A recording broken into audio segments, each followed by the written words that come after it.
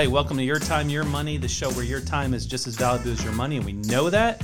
Excited for today's session. Today's going to be a little shorter session, but I think dialed in to the point. And, we really want to discuss beneficiaries in banking. Yeah, I think it's a really big topic that's been hot on our plates lately, Mark.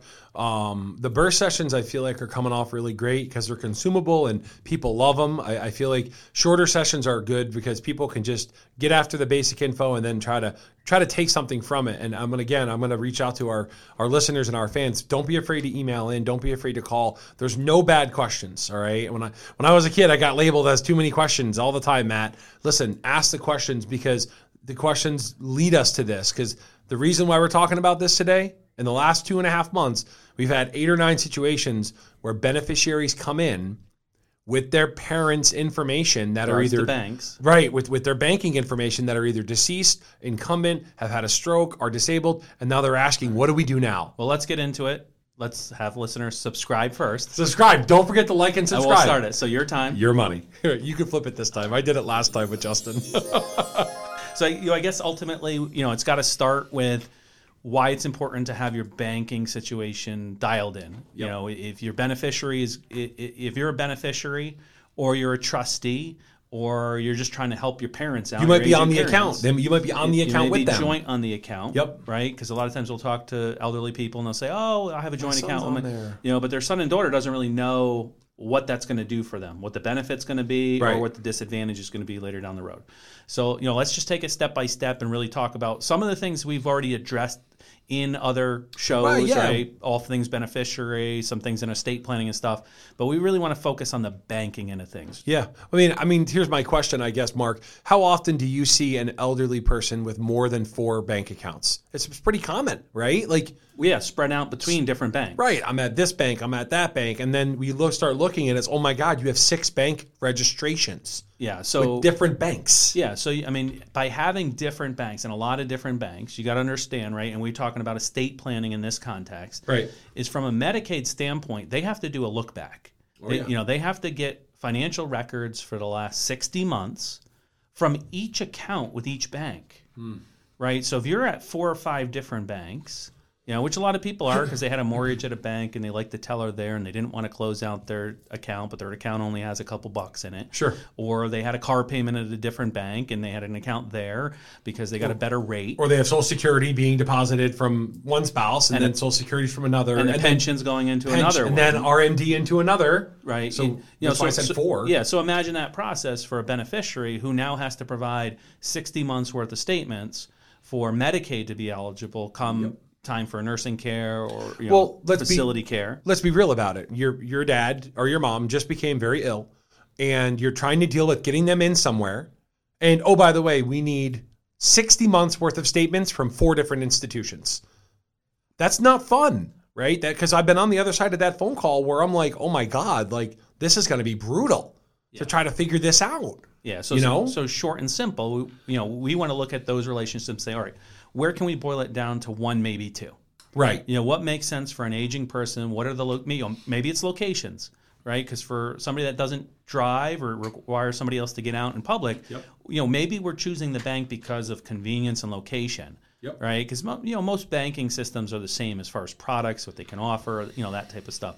So you really want to have a talk with your parents and talk about, hey, where's the most convenient? And it may be leaving a bank that they've banked with for 40 years, which is a tough conversation. That's the emotional piece where I want to inspire people to just be smart about it. It's going to be sometimes a harder conversation with mom or dad or grandma or grandpa when it comes to, hey, listen, if something ever happens to you, I'm going to be the one that has to go and chase down all these documents.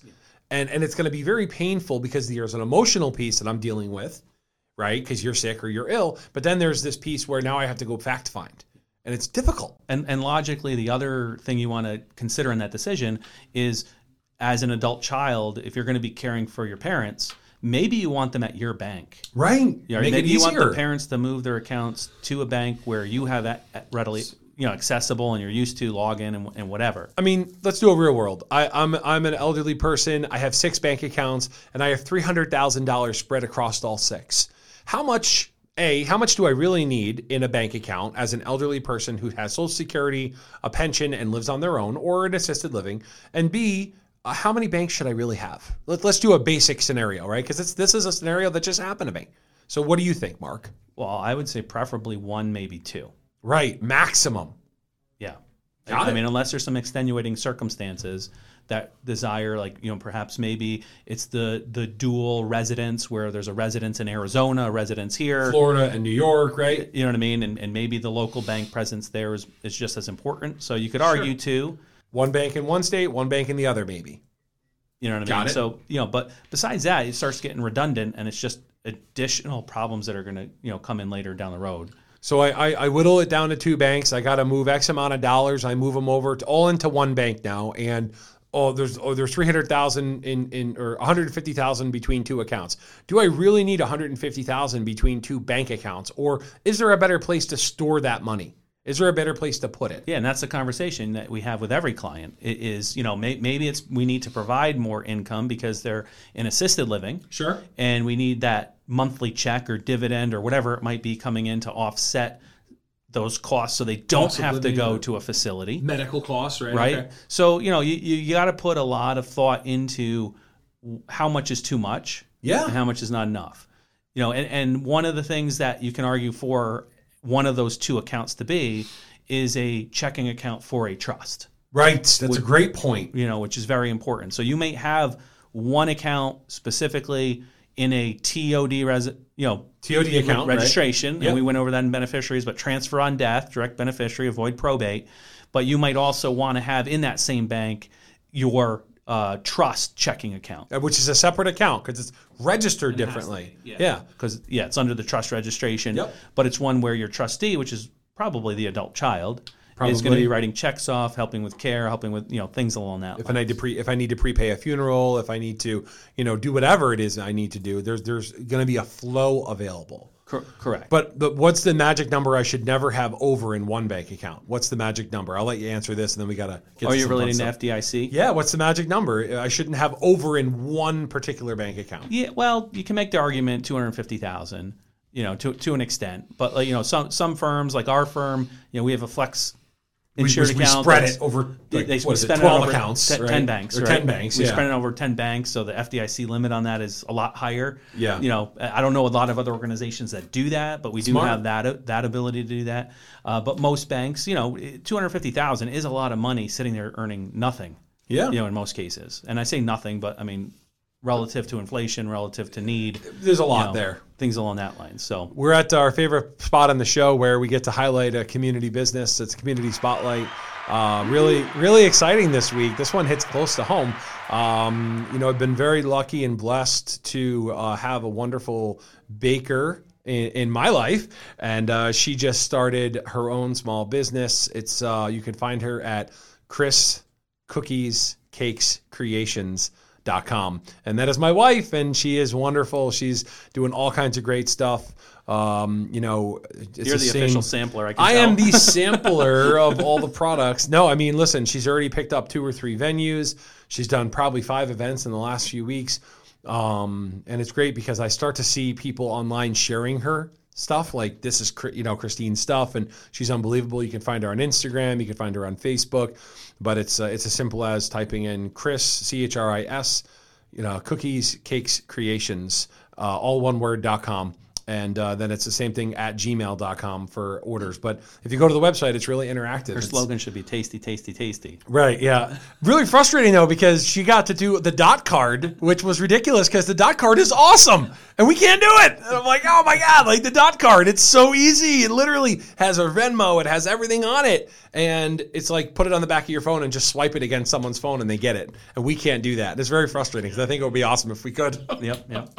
Well, let's get back into the banking end of things. We discussed the Medicaid look back. We discussed having consolidated bank accounts. We should consolidate.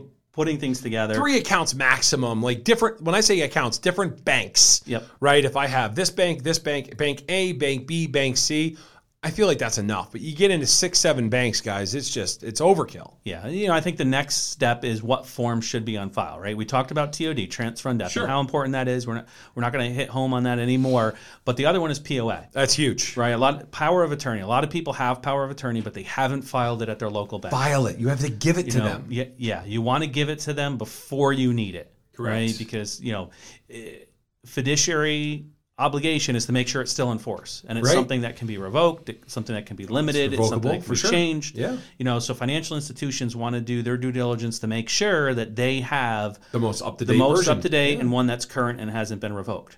Right. Well, that's hard to do if the person already is incapacitated and has to certify it. Right. So you want to make sure the minute you have a power of attorney, or if you have it now and you haven't filed it, that you want to file it with all your financial institutions, not just bank, but investment firms. Get it on file. Get it on file with the life insurance companies. And that's where, I mean, I knew you were going to go there because it should be on file everywhere. There is a registration. So if it's 6 banks and 4 companies and 3 advisors and, but just on the banking side, if people are worried, oh my God, I got to do this 6 times. No, you don't. We whittle it down.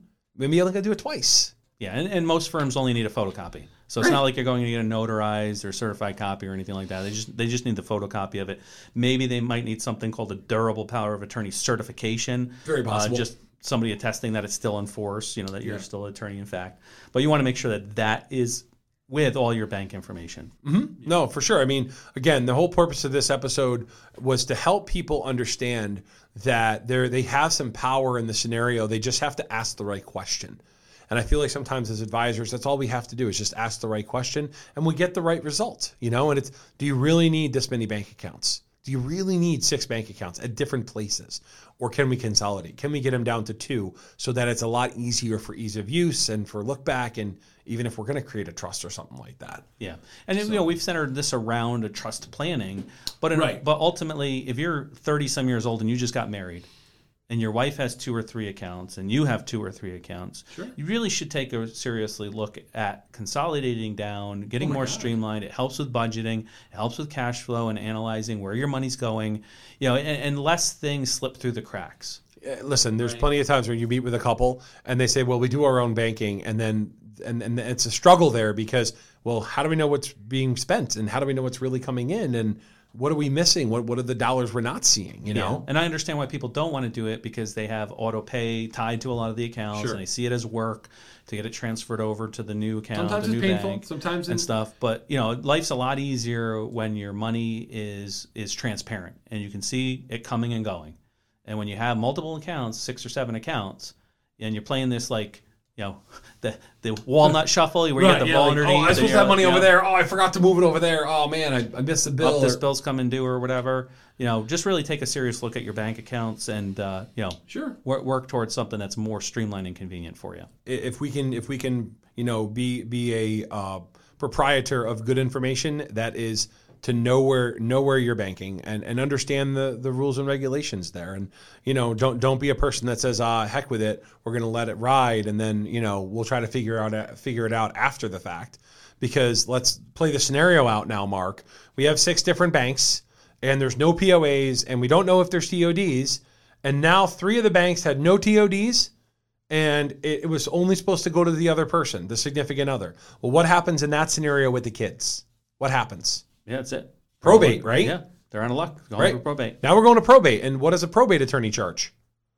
Anywhere 5 to 9% of an estate, between court fees and everything else. So it could be high. Do the math on it. If we have 6 bank accounts at different banks and there's $300,000 spread across 6 banks and there's no TOD and there's nothing on there to say the beneficiaries are getting it.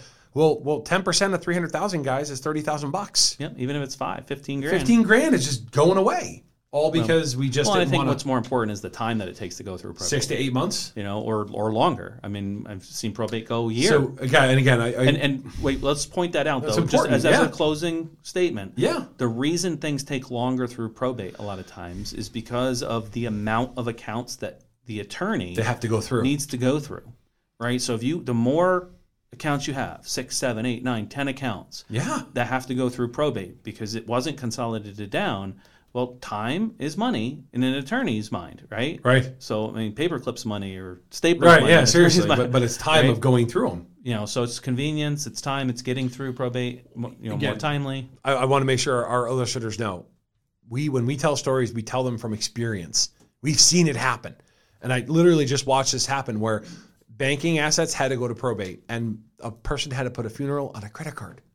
Well, you don't have to do that. But the money was there. The money was there. So this person rang up how much interest over 7 months waiting for probate to get completed. Holy smokes. And the money was there. Could have been a better funeral. Could have been a better situation. Didn't have to put the person in dire straits. So again, our listeners, I just want to make sure they know we're coming from the heart, and we just want to make sure you're not running into a brick wall. So let's get the bank accounts in order. Yeah. And we can move on to other fun topics. So absolutely. Great having you today. We can you always find the Esley Group at 800-222-3202 or at yourtimeyourmoney.net. Please go on YouTube, like and subscribe. I also can't say that enough. We're getting there, and once again, we're located at 43 British American Boulevard, Latham, New York, 12110. Your time, your money. It's your time and your money. Adam Jones, Matthew Cirillo, Mark Esley, Financial Advisors, 43 British American Boulevard, first floor, Latham, New York, 12110, 518-724-5004. Cetera Investors is the marketing name of Cetera Investment Services. Securities and insurance products are offered through Cetera Investment Services, LLC, member FINRA SIPC. Advisory services are offered through Cetera Investment Advisors, LLC. Cetera is under separate ownership from any other named entity. Today's Community Spotlight. Chris's Cookies, Cakes, and Creations. The email is chriscookiescakescreations@gmail.com. And you can find her at chriscookiescakescreations.com. Special thanks, Chris Conlon, owner and craftsman of Skulls and Sawdust. 518-852-3673, skullsandsawdust@gmail.com. Special thanks to Bobby Chase and Jeff Carlson of Next Evolution Media, 518-879-1779, bobbychase84@gmail.com. And last but not least, a very special thanks to our families for sacrificing many hours to let us see the vision through its reality. This material has been prepared for informational purposes only and is not tailored towards any particular individual investment, objectives, or financial situation. This is not intended to be an offer or solicitation to purchase any security or insurance product. Cetera representatives do not provide legal, tax, or estate planning services. Should you require such service, you should consult a legal, tax, or estate planning professional. A diversified portfolio does not assure a profit or protect against loss in a declining market. Rebalancing may be a taxable event. Before you take any specific action, be sure to consult with your tax advisor. The views and opinions expressed in this episode are not necessarily the views and opinions of Cetera Investment Services. Any recommendations mentioned in this episode are meant for educational purposes only and should not be construed as advice or personal recommendations. Always consult your financial advisor, tax advisor, and attorney for details related to your specific goals and objectives. Investments have risk and can lose value. They are not FDIC insured. The situations presented are hypothetical to illustrate key topics and should not be construed as actual client situations or experiences. The Esley Group operates under Cetera Investors and is responsible for the production of this show. All views and opinions are solely that of the Esley Group. You should always obtain a perspective when available prior to investing to know your risks, costs, and fees associated with the investments. Cetera Investors is a marketing name of Cetera Investment Services. Securities and insurance is offered through Cetera Investment Services, LLC, member FINRA SIPC. Advisory services offered through Cetera Investment Advisor, LLC. Cetera is under separate ownership from any other entity named. 43 British American Boulevard, first floor, Latham, New York, 12110. Phone number 518-724-5004. Individuals affiliated with this broker-dealer firm are either registered representatives who offer only brokerage services or receive transaction-compensated commissions, investment advisor representatives who offer only investment advisory services and receive fee-based or on assets, or both registered representatives and investment advisor representatives who can offer both types of services.